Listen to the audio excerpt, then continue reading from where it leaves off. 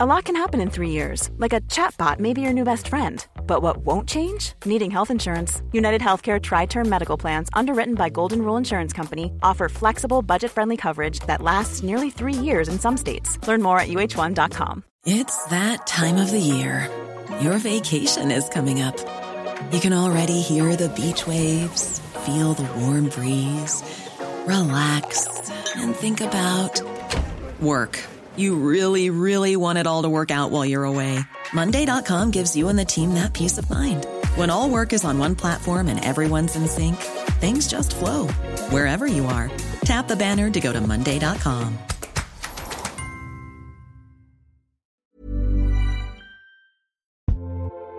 Sarah and I have talked many times about our desire to age as gracefully as possible, and skincare is a huge piece of that. I spend a lot of time and money thinking about my skin, and I have added Ritual to my routine, which just gives me a lot of comfort. Ritual is here for us. They have created a wrinkle support skin supplement and conducted clinical studies, so we know it's working. They're taking the guesswork out of skincare. Ritual Hyacera is one of several Ritual products that I love. I take the daily multivitamin, I take a probiotic, and Hyacera is that once daily skincare supplement that is clinically proven to reduce wrinkles and fine lines and increase skin smoothness in 90 days. I recently met a friend for the first time in person as opposed to online, and we were discussing the fact that I am 43, and she said, "I cannot believe how young you look." And I thought, thank you, Ritual, for that. Start Hyacera to help minimize wrinkles without compromising on clean science. Hyacera from Ritual is a clinically proven skin supplement you can actually trust. Get 25% off your first month for a limited time at ritual.com/pantsuit. Start Ritual or add Hyacera to your subscription today. That's ritual.com/pantsuit for 25% off.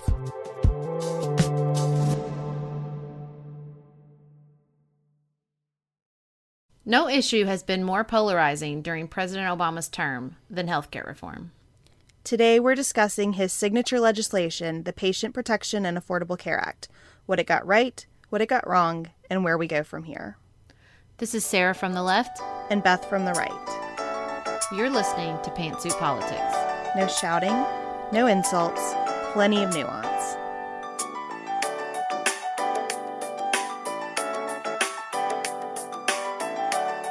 Welcome to another episode of Pantsuit Politics. We're talking the ACA today, and we're excited. Before we get started, we wanted to put in a little plug for you guys to give us a call. We really want to hear your voices and play your little messages on air. So call us at 859-568-2330, 859-568-2330. Give us your feedback on the show or a question you want answered, or just what you think about the news or what's going on in politics. It doesn't matter. So before we get started on the pearls and Obamacare, we're going to hear a word from our sponsor. All right, so we're back with the pearls, and we're going to start with Detroit. There was a sick out. Is that right, Beth? Yes, so students were out of school for 2 days last week. 97 Detroit public schools shut down, something like 46,000 students not in school, because teachers started calling in sick after the district announced that it would become insolvent as of June 30th. And about 2/3 of the teachers in Detroit opt to have their pay spread out over the entire year instead of receiving it all during the school year and not making any money during the summer. So the district, by saying it would be insolvent as of June 30th, was essentially saying, we're not going to pay you for time that you've already worked. Oh, no. And this isn't the first issue that Detroit teachers have been up against this year. The schools in Detroit, many of them are absolutely dilapidated. There have been reports of rats, of busted ceiling tiles, mold in the schools. Students have been wearing coats in the winter because it's been so cold. I mean, it's a real mess. The Detroit emergency manager, Darnell Early, resigned over his role in the Flint water crisis. So same emergency manager who handled part of the Flint issue was sent to Detroit then to deal with the public school system. Oh, good. I'm just thinking that, like, maybe he hasn't found his calling. I'm feeling a real, you're doing a great job here, Brownie moment. So right now, 41 cents of every dollar that the district receives in Detroit is going to debt service instead of to actively paying for education. And listen, I'm all about fiscal responsibility, but this isn't working. There is a new emergency manager now over the school system, and this is a former bankruptcy judge, Stephen Rhodes. Fun fact, I argued an appellate motion before Judge Rhodes when he was sitting as part of the Sixth Circuit bankruptcy appellate panel. So I'm somewhat familiar with him. I can tell you that he asked me very fantastic questions during the hearing and ruled exactly as I thought he would. So I have a little bit of confidence in him. I do think that, it's interesting just to kind of step back and think about a bankruptcy judge in the emergency manager role and what that tells you about what Rick Snyder is thinking, right? Yeah. That this is an insolvency situation. He needs a fiscal turnaround. And I think that's problematic in any form of government, but it's particularly problematic when the issue is education. That's no criticism of Judge Rhodes, who, as I mentioned, I do think a lot of, but this is a bigger situation than a fiscal turnaround. Anyway, Judge Rhodes has guaranteed payment of those teachers, so they're back in the classroom.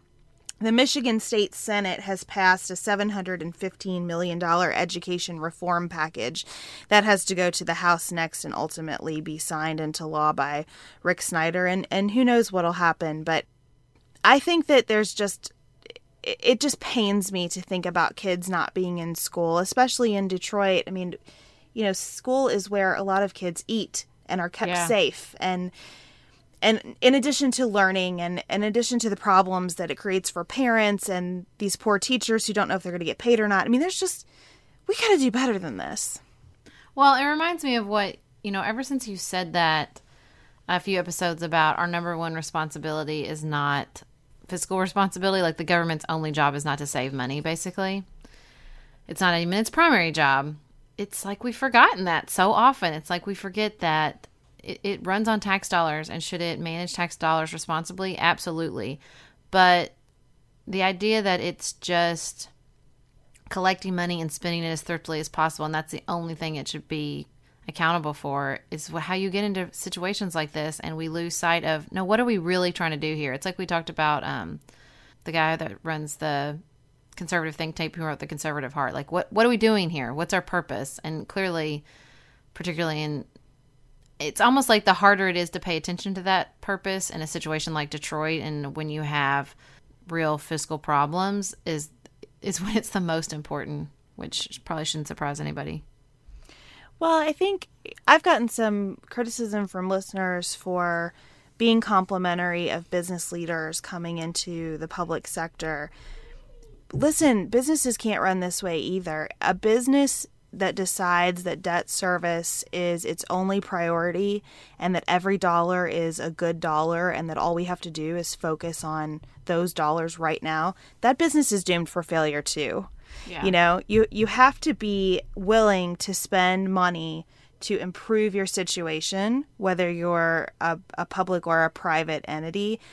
And we've talked a number of times on the show about how education is the key to improving the circumstances of people's lives and improving the fiscal circumstances of our jurisdictions. So I hope that Detroit can figure this out. I hope that Michigan as a state can figure out how it's operating, how it's using these emergency managers, what their scope of authority is and the mechanisms for accountability, because this is just such an unfortunate problem. So Hillary's been talking about some issues very important to Kentuckians recently. It's got her in a little bit of hot water. I thought it was brave of her to go to West Virginia. I'll say that for her. I thought that it was very brave after her comments in one of the debates. I think it was a CNN debate. I mean, there have been, 600 debates? Yeah, approximately. And about 95 town halls or something. So hard to recall. But I think it was a CNN debate where Hillary Clinton made a comment like, we're going to put the coal companies out of business. And she said it with kind of a lot of pride. And immediately after that, I know Joe Manchin in West Virginia started hearing from his constituents about it. And I even saw where people told Manchin that Hillary Clinton was not welcome in West Virginia. She went anyway, and she met with a group of people and received a question from a former coal company employee, Bo Copley. And let's just play the audio here so that you can hear her response. Know how you can say you're going to put a lot of coal miners out of jobs and then come in here and tell us how you're going to be our friend, because those people out there, don't see you as a friend. I know that, Bo. And, I don't know how to explain it other than what I said was totally out of context from what I meant, because I have been talking about helping coal country for a very long time. And I did put out a plan last summer. And it was a misstatement, because what I was saying is that the way things are going now, we will continue to lose jobs. That's what I meant to say, and I think that seems to be supported by the facts. I didn't mean that we were going to do it. What I said was that is going to happen unless we take action to try to help and prevent it. So, Sarah, I wondered, obviously you're a strong Hillary Clinton supporter. I wondered what you thought of her response, what you think about this issue, and whether you think there's any possibility of her turning this around in West Virginia and Kentucky, where coal is still an enormous part of the economy. Well, it's so interesting that you brought up this exchange, because I actually talked about this with a friend on Friday night whose husband works for a barge company. Barges carry a lot of coal, and she was like, she said she was going to close down the coal industry, and I can never vote for her. And, so at first I looked up and I said, I don't think that's exactly what she said, which it wasn't. She said, I'm going to close down a lot of them, which I'm not saying that's better or worse, but it is different than saying I'm going to shut down the industry, which would be impossible anyway. And, my point to her was, first of all, sort of Celeste Wilder's point, like we all know what's shutting down coal, which is natural gas. Like, it's just capitalism at its best. The market is not great. And I really liked his point about, like, the government's job is to protect all, the coal miners have unions that protect them, and we need organizations in the government that protect us, so we don't end up with like a Flint water situation. And also, I just have a lot of problem with voting for or against a candidate based solely on your personal interest. I know that sounds crazy, and it's not that I don't think that obviously your economic interests are massively important and should affect who you vote for. But the idea that you couldn't see your economic interest in the bigger picture and like sort of take that into account is unfortunate to me, because I think there's always a bigger picture. I don't like paying taxes, but I would pay more. I would happily pay more taxes if it meant that other people in our society would be helped out. I think my friend was like, she's just doing what she always does, when she heard the response to the coal miner, which is pivoting and making space for herself. But I'm like, yeah, that's what she does, because that's her job. Her job is to, you picked one sentence out of, an entire couple paragraphs probably worth of a speech. And it's not like you went back and looked at every single vote she ever took on coal, every position she's ever taken on coal. It's a complicated issue. So to pick apart one person's sentence seems unfair to me. But I'm probably not objective when it comes to her. I'm definitely not objective when it comes to her, actually. Well, I don't think that anyone is totally mischaracterizing her on at least the way she presented in that debate. Yeah, when she was up against Bernie, what do you want her to do? I want her to be honest, wherever she is, right? I just want her to be honest. I don't know how she feels about this. I think she seemed honest during the CNN debate. I think she seemed sincere talking to this coal miner. I have no idea where she is on this, really. I don't think it's ever as simple for her as to just be honest, because she will get, and I don't want to imply that she wasn't being honest, but if she was just trying to explain the nuance of her position in coal, he would have gone after her and people would have, accused her of flip-flopping. No matter, I just don't think she can win with stuff like this, with complicated, nuanced positions, which I think that she obviously understands and just doesn't want to. But she can't sit down with my friend and engage with a 30-minute nuanced conversation about how she really feels about it. But that's what it would take to really, I think, convince people that she's being authentic, and that's just not a reality. I think if she had given an answer like Celeste Wilder gave during a debate, it would have been one of the best moments of her campaign. I really do. I know it's hard, and I know she's always in this defensive posture, but I think that's difficult. And what drove me crazy about, I thought a lot of this exchange was nice. And again, I give her props for going to West Virginia and trying to earn those votes, given how hostile that territory is to her. I think that was bold, and I appreciate it. I appreciate when people don't write off states like West Virginia and Kentucky. So, this isn't just a slam on her. But I hate the word misstatement, and I wish she would stop using it. You know, if I worked for her, I would say, can we sit down and talk about a different way to talk in situations like this? Because misstatement, it's just like she has this little switch where she turns so lawyerly and kind of tries to abdicate any responsibility. I mean, I would, if I were her, I would try in that situation to say, you know, I said that, and as I'm sitting here with you, I can understand how that feels. Here's what motivates me when I say things like that. Can you understand where I'm coming from? Now let me understand where you're coming from. The misstatement sounds like, oh, this is somebody else's fault. It always is in that defensive posture, which frustrates me. I think her defensive posture is well earned. That's just how I feel about her. I mean, Donald Trump is bringing up her stuff from 15 years ago. Nasty, nasty stuff about her marriage. Like, who can't blame her for being in a defensive posture after all she's gone through? Like, I just think the idea that, you know, she's gonna, after decades in the political eye and one of the most, you know, visible feminists in the country, and someone whose personal life has been the purview of in the entire public. I just think that after all, you know, with Hillary Clinton's history, the idea that she's going to, you know, pull out her Brené Brown is probably, it's just not realistic, and I can't blame her. And I don't think we should ask her to be somebody she's not. You know, I think that she's not like that. She's a private person, I think, at the end of the day, about certain things. I think she likes leading, but she hates campaigning, and it comes through. And I just think I'm just at the point now where I'm like, just let her be her. Like, that's who she is. I don't think it means that she's dishonest. I think it means that she's gone through a lot, and she has a defensive posture when she's campaigning. And I just can't blame her for it. I don't think she's trying to hide anything. I think she's trying to protect herself. And I think that is well deserved. I think it's just it's a long road she's walked. And truthfully, none of us really understand what it must be like to be public on that level. And so, at least, you know, I certainly don't. And so, I don't know. I get really defensive of her because I just really think that she's been through so much, and none of us, it was so easy to say, like, well, this is what she should say, but we just don't know, you know? I agree with all of that, and would certainly say those things if she were my friend or a relative of mine. The hard thing is that everything you just said, true as it is, and it is true, requires the voting public to give her every benefit of the doubt. And that's hard even for people who are open to her but not currently supporters of her.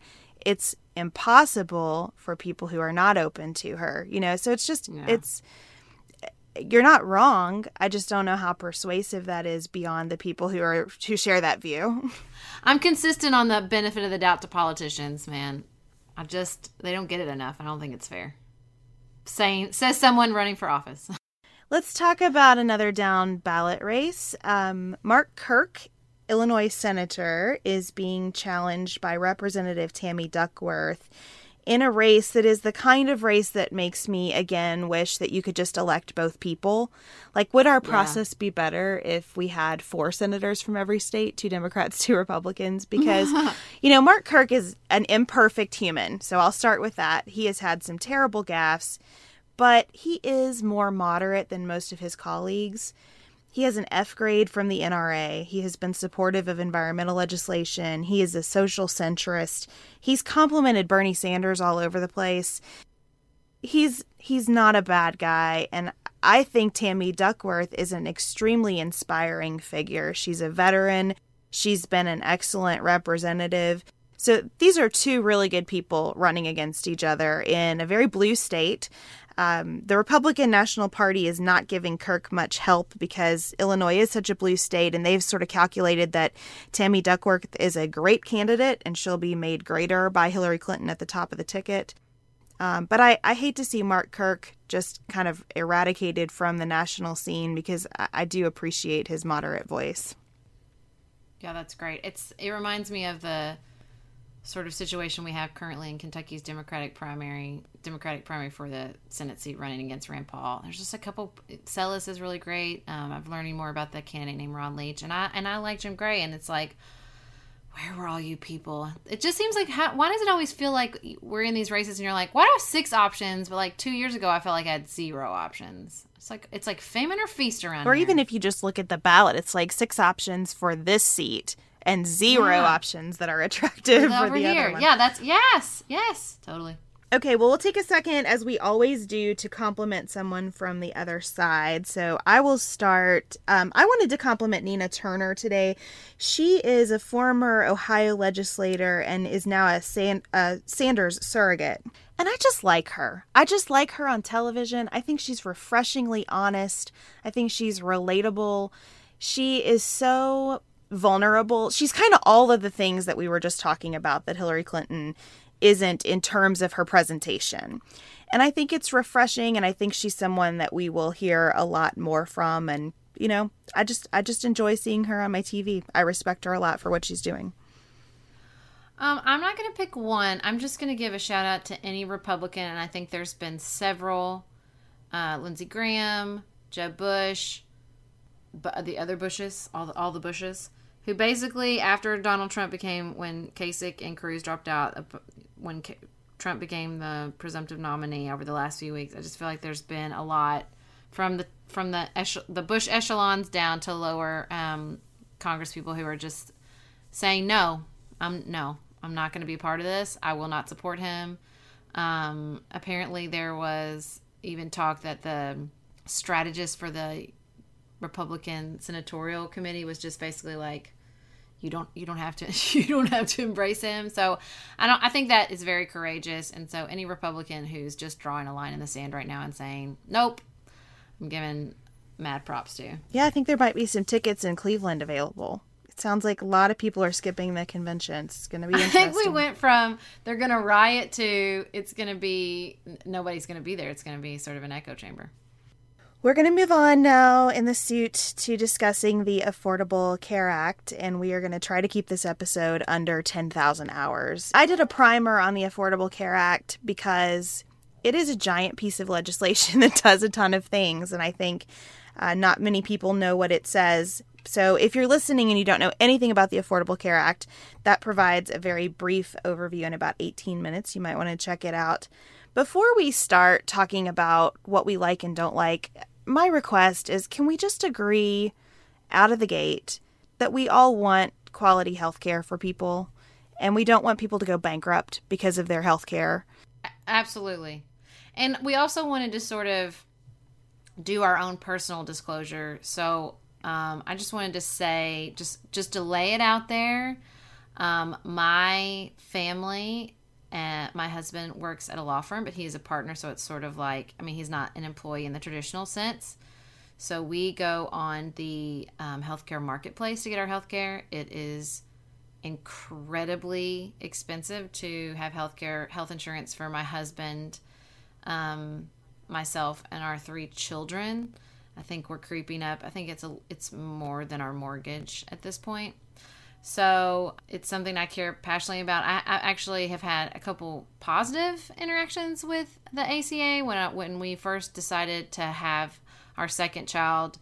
Used to, when you would get health insurance, they'd say you couldn't have a baby the first year. Do you remember this rule? No, that's crazy. Yeah, they had like a rule where you could not have a baby for the first year after you got on the insurance, which is insane when you think about that.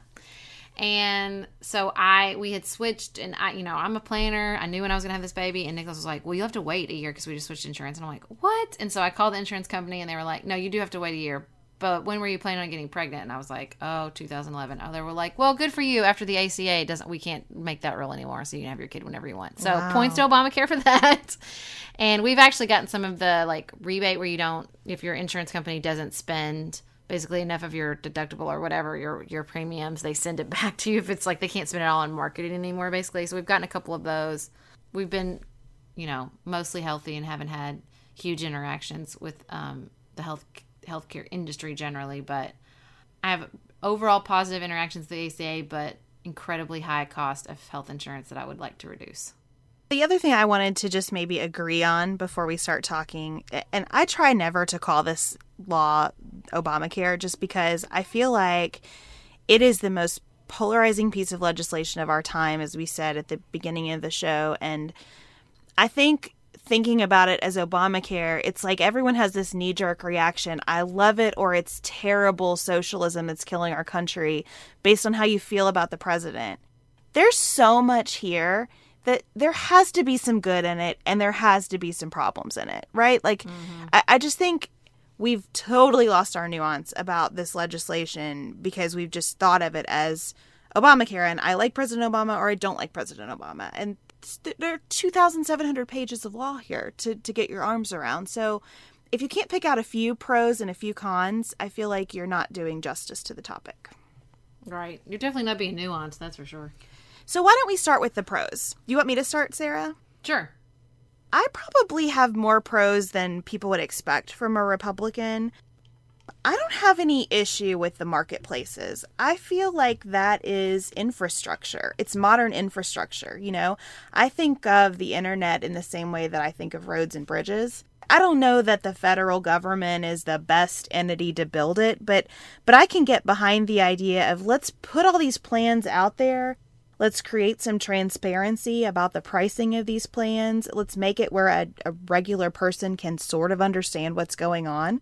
I like that there is some focus on healthcare itself. I'll talk more about this in a second, but I'm always supportive of our tax dollars going to research disease prevention and cure. I think that's important. I like that there's some research going on about error prevention in the medical field. Even though I don't like that it's all embedded in this giant law, there are some things in it that I think are good. I think the transparency aspect for restaurants is good. I think the focus on generic prescription drugs is good. There are a lot of things, actually, that I think are done pretty well in the Affordable Care Act. Well, I think that there's some universally popular aspects of the law. I think the not being able to deny people for pre-existing conditions is fantastic. That's actually another personal, pretty funny story. When before ACA, Nicholas applied for insurance when we first moved to Paducah, and I was still on my, I think I was still on COBRA maybe, and they denied him because I was pregnant. I wasn't even applying for the insurance. And they're like, oh yeah, we're going to deny you because your wife is pregnant. And Nicholas was like, she's not applying. And they were basically like, oh yeah, it's a new thing we're trying out. So, you know, the being able to eliminate these incredibly insane stories you hear. You know, I had a friend denied in her 30s for an eating disorder she had when she was 15, stuff like that. I think that's an incredibly positive aspect of the law. I personally like I know it's sparked a lot of lawsuits, but I do think that birth control should be covered, and I do think that all obstetrics and gynecological visits should be covered, and that women should not be treated differently under their insurance policies. And I know it's been helpful for a lot of families for kids to be able to stay on their insurance, their parents' insurance for much longer, especially considering the state of our economy over the past few years.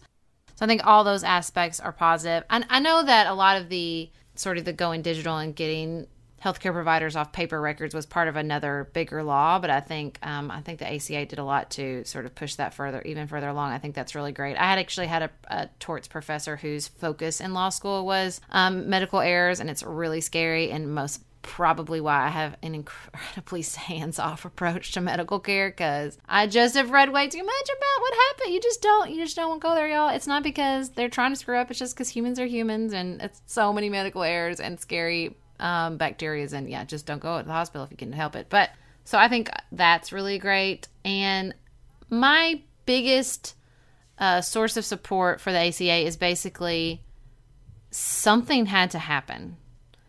The situation was, and I'm not saying it's fixed, but it was reaching crisis levels, and people needed health insurance, and people were, I just think that the situation had reached such epically bad proportions.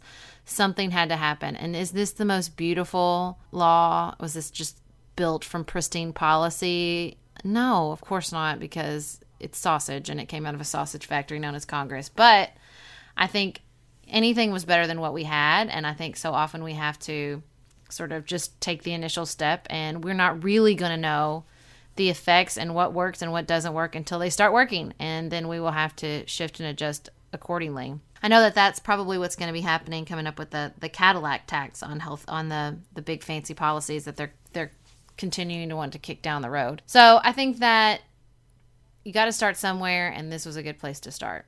So before we move on to what the ACA gets wrong, we'll hear another quick message from our sponsor. So because all of our pictures live on our phones now. I'm constantly thinking like, ugh, I wish I had that framed, or this picture is the perfect picture of my best friend's daughter, and I really want to send her to this picture. So I found the most amazing company I've talked about before on Pantsuit Politics. We are special breakfast people here at Pantsuit Politics, but not just when Beth and I are on the road. The truth is, I want something warm from the oven every Saturday morning and Sunday morning. It's just the truth. It makes it feel special, makes it feel exciting. I don't want to work at it. So the first time I ever saw Wild Grain, which is bake from frozen subscription box for sourdough breads, fresh pastas, and artisanal pastries, I was obsessed. You guys, I've been a member for over a year. It's amazing. It's so easy. Every item bakes from frozen in 25 minutes or less, no thawing required. You can fully customize your Wild Grain box. You can choose any combination of breads, pastas, pastries. You can even build a box of only breads, only pastas, or only pastries if you'd like. And for a limited time, you can get $30 off the first box, plus free croissants in every box when you go to wildgrain.com/pantsuit to start your subscription. Sometimes I make one single croissant just for me because I want to feel special, and they're so good. You heard me. Free croissants in every box. And $30 off your first box when you go to wildgrain.com/pantsuit. That's wildgrain.com/pantsuit. Or you can use promo code pantsuit at checkout.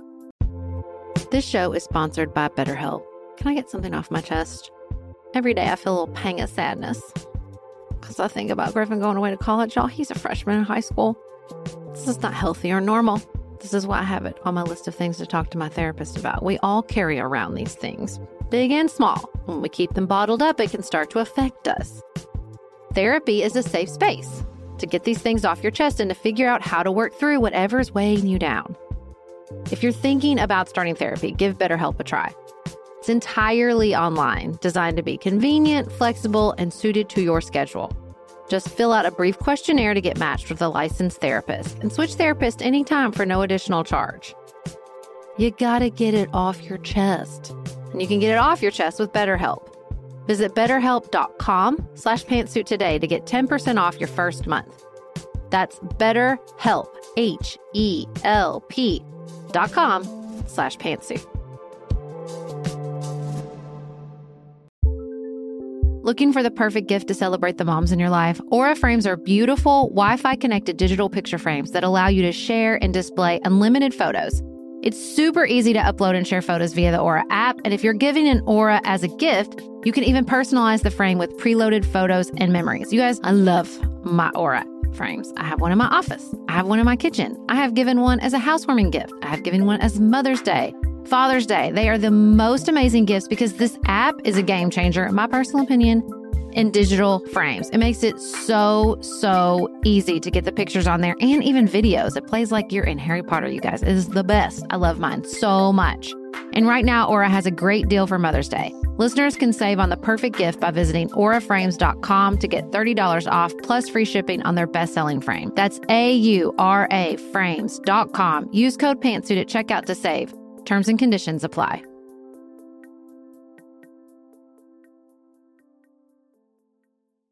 It's called Pictly, which is a photo app that you can download in a cinch. You pick a picture. You can pick it right from your Instagram feed. You can pick a frame, and they send the picture all wrapped and with a card to anyone you want. And we're talking super affordable. And even the really cool part is before they send you the gift to your loved one or friend, they send you a picture of like what it looks like. And you've checked it out, Beth. What do you think? Yeah, I really love that there's such a variety of frames and like a bunch of different sizes, a bunch of different price points, and even square frames because let's be honest, like without the Instagram filters, I'm not much of an iPhone photographer, so this is perfect for me. So check out Pictly, Pictly.com, or you can just use the promo code PantsuitPolitics for 10% off at Pictly. Check it out, guys.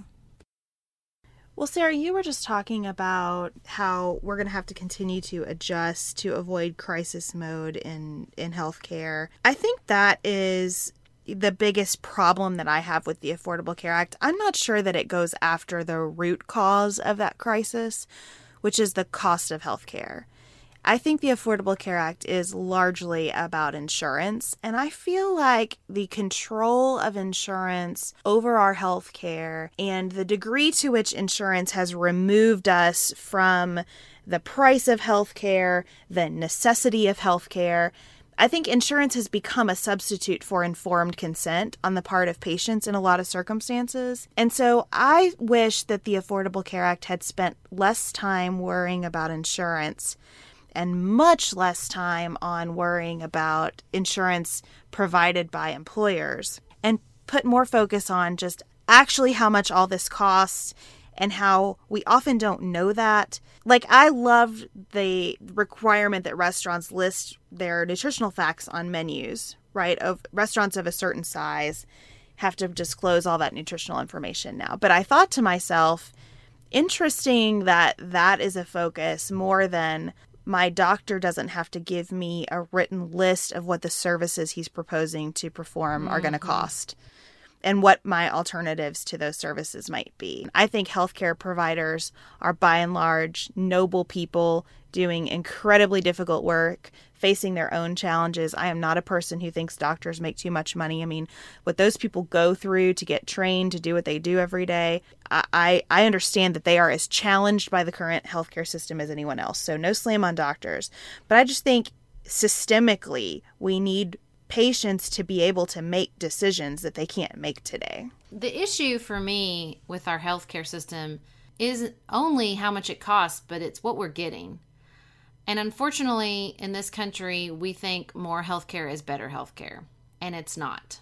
Over and over, you see studies that say we spend more and we don't get better outcomes. So it would be one thing if we were trying, which people feel like, I feel like that was so much of the defensiveness with Obamacare was, you're taking away my great health care, and now I'm going to have to wait in line like they do in Canada. There's only one problem with that. You don't have great health care. Lots of tests and lots of surgeries does not mean that you have great health care. And until we can really tackle that as a society and involve the healthcare industry in that and say, look, we have to rethink this. We have to rethink like what we were saying before. What's the purpose? What's the purpose of healthcare? You know, I think one of the best, two really great ways to see this is when someone is born and when someone dies. When a baby is born, it's treated like so often sort of, it's like you're ill, but I'm not ill, I'm pregnant. And the way that we sort of codify and formalize birth has not led to better outcomes. And so I think you see that there. And I think you also see that with end-of-life care. You have a lot of money being spent. I never will forget, there's a really fantastic book that we'll put in the show notes. There's actually 2 articles. I'm sort of Atul Gawande. He's a vascular surgeon. He writes a lot about healthcare, and I'm a total disciple of his. And he wrote a really great New Yorker article about birth, and then he wrote a New Yorker article about end-of-life care, and then wrote a book called Being Mortal that I'm just love. It's a wonderful book. Everyone should read it. And he talked about during fatal illnesses, fatal cancers, or end-of-life care, he'll have patients basically that will say, you know, do whatever you can. And the problem is he can always do something. Will it help the person? Will it improve their quality of life? Maybe not, but he can always do something. And so in a society where we think doing something is good healthcare, then you get incredibly high cost with not a really great return on your money.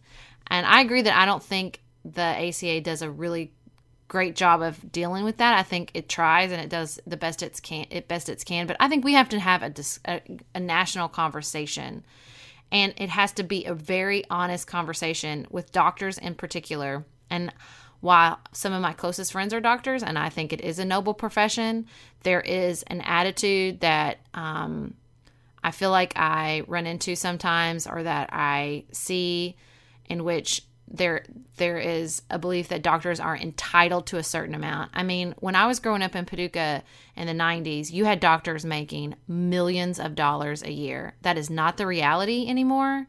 But I feel like there is sort of an expectation that they need to be making millions of dollars a year. And look, med school is hard, and I've never been to med school. I'm not even going to be dismissive about how hard it is. It's an incredibly difficult task, but the purpose of healthcare is not to make people money. The purpose of healthcare is to get us good outcomes and to save lives and keep us healthy. And I just think it's gotten so skewed between pharmaceutical companies and big hospitals who, in theory are nonprofits, but are building and expanding and building and expanding and paying lots of people at the top lots of money. And as noble as the purpose of the healthcare industry is, there is a lot of money on the table. And when there's a lot of money on the table, I think we lose track of what we're really trying to do, which is improve quality of care. And I think that's gotten lost. And I'm not sure ACA does a great job of handling that. Like you said, I think we've got people insured, but people feel so powerless. There's not enough skin in the game to really be a good consumer. I think you're right. I think it hasn't gone far enough, but I think part of that, I'm not sure a law could do. I think it's a societal shift that's going to have to happen.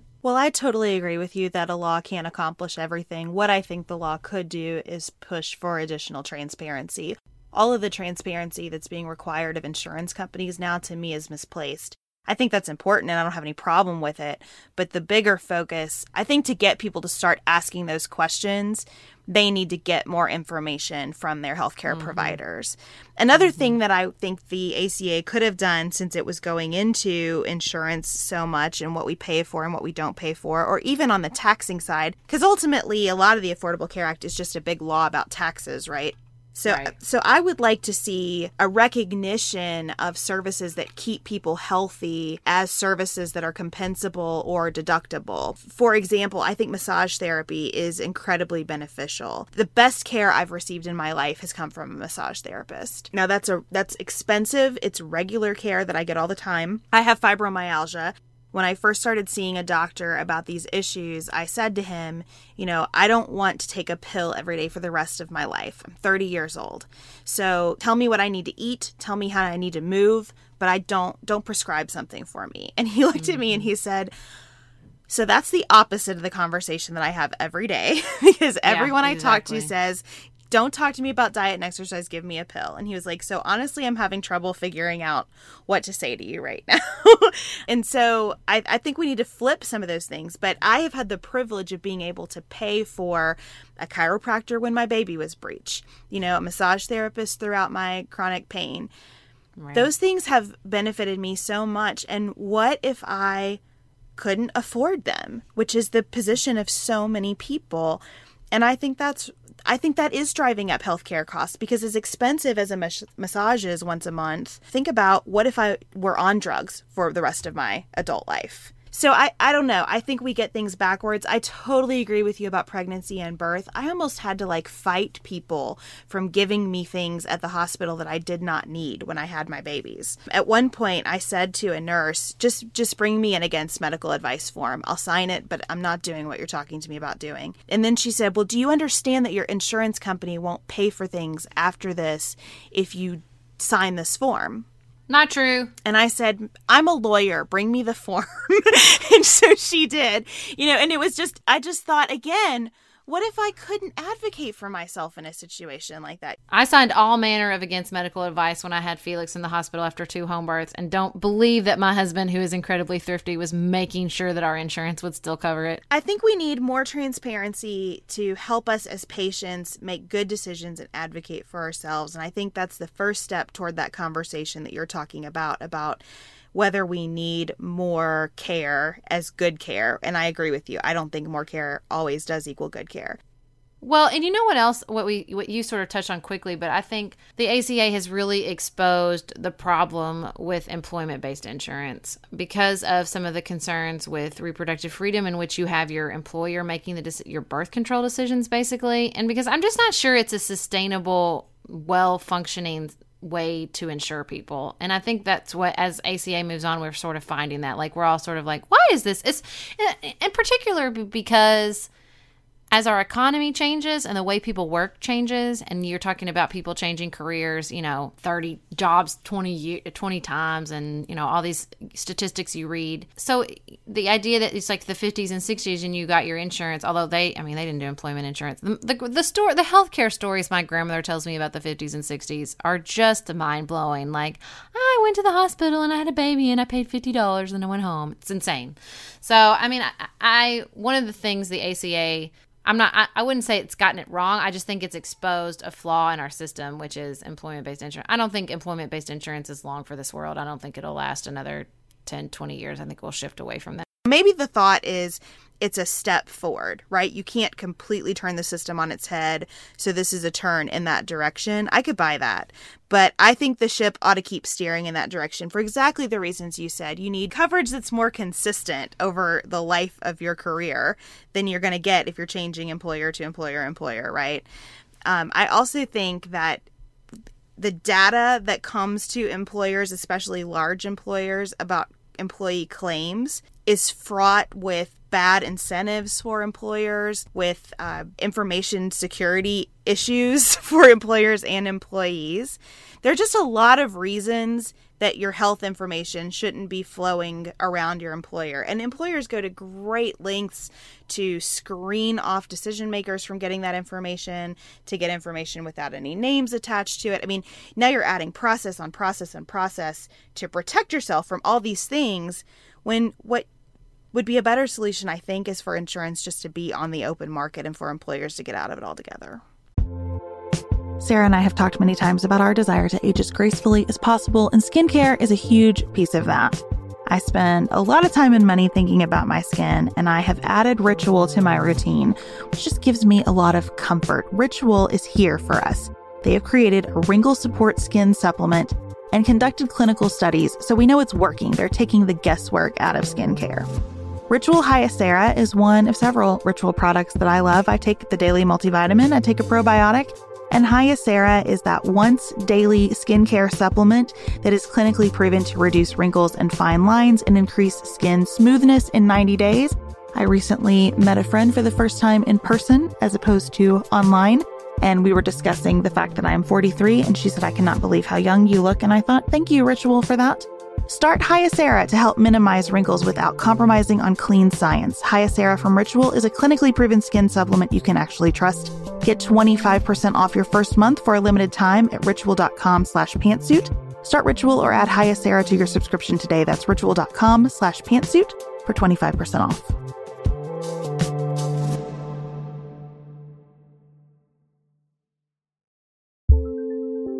There's not much worse than a dry and itchy scalp. Also, when you get your hair colored and then it does not last as long as you and your stylist discussed. It could be that unfiltered, mineral-filled water is the culprit. Hard water is a leading cause of damaged hair and dry, irritated skin, and about 85% of the United States uses hard water, filled with dissolved minerals and added chlorine. That's where Canopy's new filtered shower head comes in. Canopy, known for their beauty hacks and reimagined humidifier, has revolutionized the filtered shower head. Dermatologists recommended this unique 3-stage filtration system greatly reduces contaminants and odors in your shower water, leaving you with healthy hair and glowing skin. Best of all, the Canopy filtered shower head is hassle-free. Installation is a breeze, and its unique quick-release filter replacement feature allows for seamless filter replacement unlike any others on the market. Go to getcanopy.co to save $25 on your Canopy filtered shower head purchase today with Canopy's hassle-free filter subscription. Even better, our listeners can use code PANTSUIT at checkout to save an additional 10% off your Canopy purchase. Hurry, your hair and skin will thank you.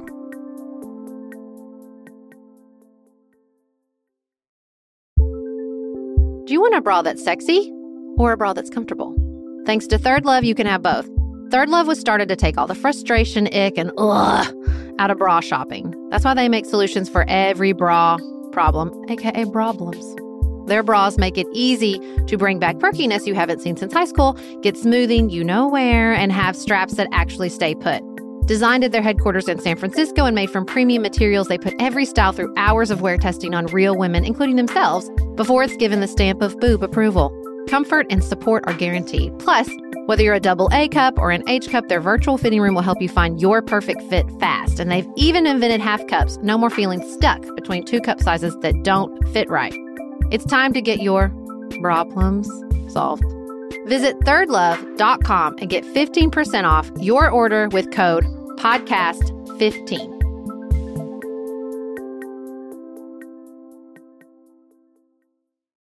I agree. I think that we've sort of covered in a roundabout way some of the things we think should change moving forward. Greater pricing transparency, I definitely agree with. You know, again, because I am married to what I will lovingly say is the thriftiest man alive. I mean, Nicholas and I have done, which and because we're both lawyers and because I think of my home birth experience, we feel very comfortable advocating for ourselves. I mean, there was a time when a doctor was recommending to me to go get the screening for your gallbladder. I have no doubt if I'd gotten the screening, but my husband was like, that's really expensive. Let's see if we can, how much it is at these different places. Let's call around and see how much they charge, because that took a while to figure it out. And by the time I'd figured it out, the issue that I was going from my gallbladder, I realized it was actually just these ibuprofens that I were taking. Long story. Anyway, so because we were looking for more pricing transparency, which was hard to get, I ended up not getting it, not needing it. I really believe truly that if I had taken a more traditional path, if the doctor had said, okay, go to the hospital tomorrow, get this screening, they would have found something with my gallbladder and I would have had surgery to have my gallbladder removed. Like I'm pretty sure that's what would have happened. But because I was searching out this pricing and trying to find a different path, I ended up figuring out what it was and not having the surgery, and everything was fine. So I think that if you could give people more transparency and empower them to make these decisions, that would be a huge step forward in addressing the issue of whether or not we're getting more healthcare or better healthcare. I also think it would be good moving forward to study different types of health insurance or different types of funding. I think there's a difference between your sort of wellness and maintenance care, your preventive visits, things like I was talking about where disease management through alternative means perhaps, and perhaps not, right? Just regular, if you take blood pressure medication every day, just regular care versus catastrophic care. I think that we have intermingled the two too much in most of our current forms of insurance. And again, I do think insurance has become this vehicle for all of these problems when it's not really. I mean, maybe most of our care should be out of pocket, right? And insurance is more our hedging of catastrophic risk. Yeah, I really think so. I think that would be a great way to do it. That's part of what I like about health savings accounts, because you're putting money aside pre-tax, so there's some advantage to you, and then you can spend that money when you need it on expenses. I think that model should be studied more, though, because I think there's some good things about encouraging people to save money for their routine medical expenses. And then maybe we look at insurance more as catastrophic, like we do for our cars, right? The idea of like, I had a fender bender, I'm not going to turn this one in because I don't want my rates to increase. I think that might be a path to go down. It obviously requires a lot more study, but I think we have to understand that insurance is about financial risk, and we've turned it into financial risk plus like these moral imperatives, plus like the decision maker for us so we don't have to think about it. Our only analysis is, does my insurance cover this or not? There's just a lot of work to be done, and I do think that some of our great think tanks need to be on this. I think you're right that we need to have a conversation among providers, and some of these conversations are happening. I mean, I think that is a good thing about the Affordable Care Act.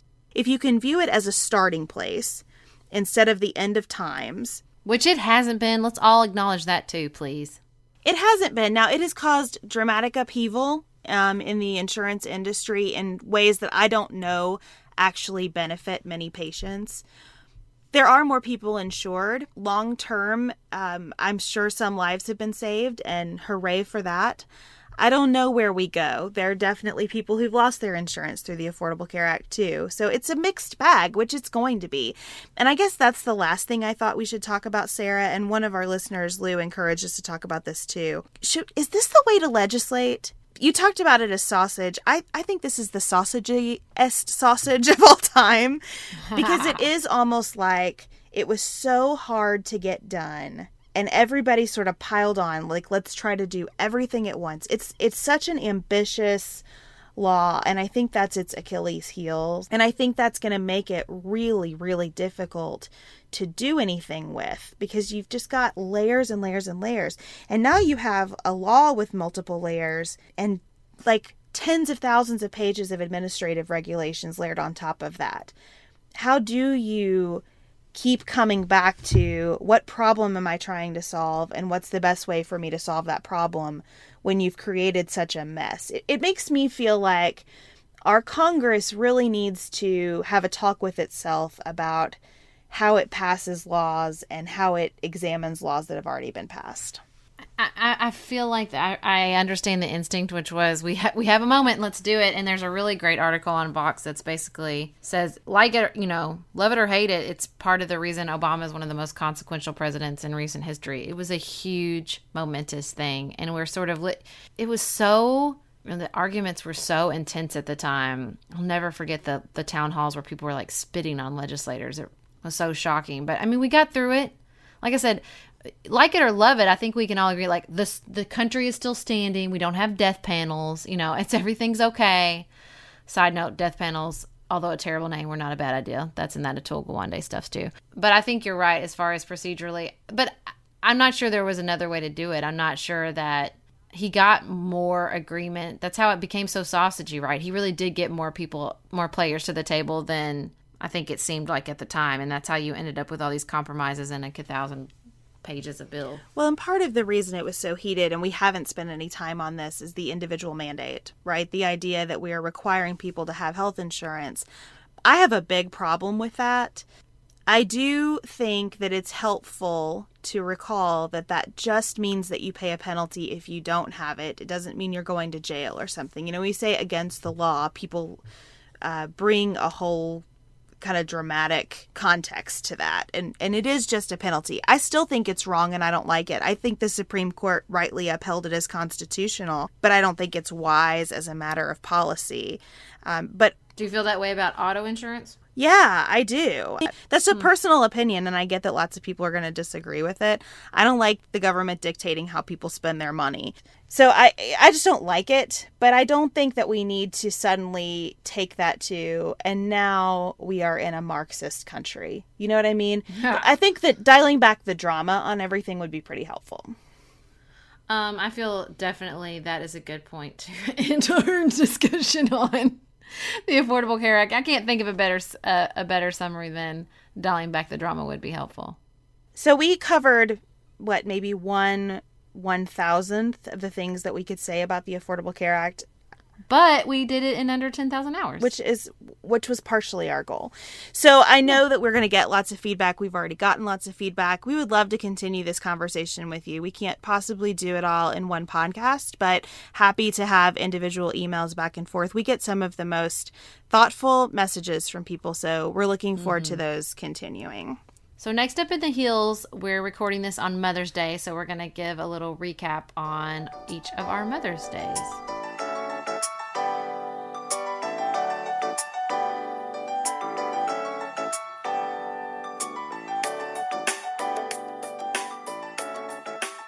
Sarah, did you have a nice Mother's Day weekend? Well, I got woken up at 4:30 and then 5 o'clock and then 5:30 and then 6 o'clock and then 6:30. So it wasn't a strong start necessarily to my day. But I got some very sweet handmade gifts from my children. And we've been doing this for several years. I read about this idea in Real Simple. So I have like a little leather bound book with just filled with blank pages that I bought at like Books A Million. And then every year Nicholas and the boys like do their little card or whatever in the book. So everything's like all in one place and I can flip through and see past Mother's Day. I love that. Which is really nice. I'm so glad we do it. And this year Griffin made me a word search, which was very cool. Went to church and hung out with my mom and my grandmother and got to go on a bike ride and read my book in my hammock. So yeah, I had a good Mother's Day after the rough start. Well, this was an unusual Mother's Day for me because Chad has been out of town all week. He left on Tuesday and didn't get back until about lunchtime today. So I am exhausted from being on my own all week with our girls, but it was nice. My parents came to visit, which was enormously helpful to me, and it was fun to get to spend Mother's Day with my mother. We don't live near any of our family members, so it was really great to have my parents here.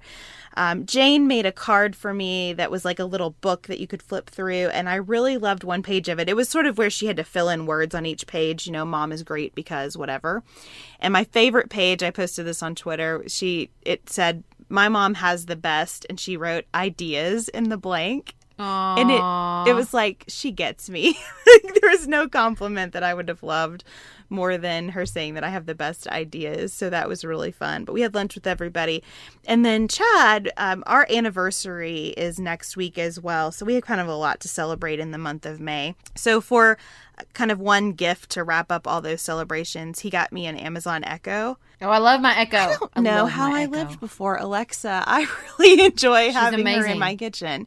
Yeah, so she's my best friend. I've done all kinds of cooking this week, and it's been so nice to be able to just say, Alexa, set the timer. Alexa, turn on the music. So that's been really fun.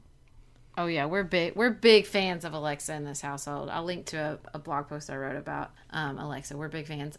And also my middle son Amos filled out a similar thing at pre-K, and he said that that I worked at a computer, and then I actually asked him to clarify, and he said that I did Compast. I think he meant podcast. That's awesome. And he also said that Panera food was my favorite food, and I tweeted it out, and Panera tweeted me and was like, "We would like to give you and Amos a meal on us." And I'm like, "I will let you, Panera. Thank you so much. That's so sweet." Good job, Panera. That was fun. That's nice. Good job, Panera. Well, I hope you guys all had great Mother's Days. Thank you, as always, for listening. We really appreciate your iTunes ratings and reviews. Those reviews are super important to helping us move up in the iTunes ratings list so that more people can find us. So if you haven't given us a review yet, please do so. We really appreciate it. Always visit our website, pantsuitpoliticsshow.com. You can contact us there. Also get old episodes and shop for our t-shirts. On Friday. And there's only like 3 of the gray ones left. So if you want a gray Pantsuit Politics t-shirt, you better get on that soon. On Friday, in the briefcase, we're going to talk about a number of things, including how I tend to lose my nuance about social conservatism. So that'll be a good one, I think. And until then, keep it nuanced, y'all.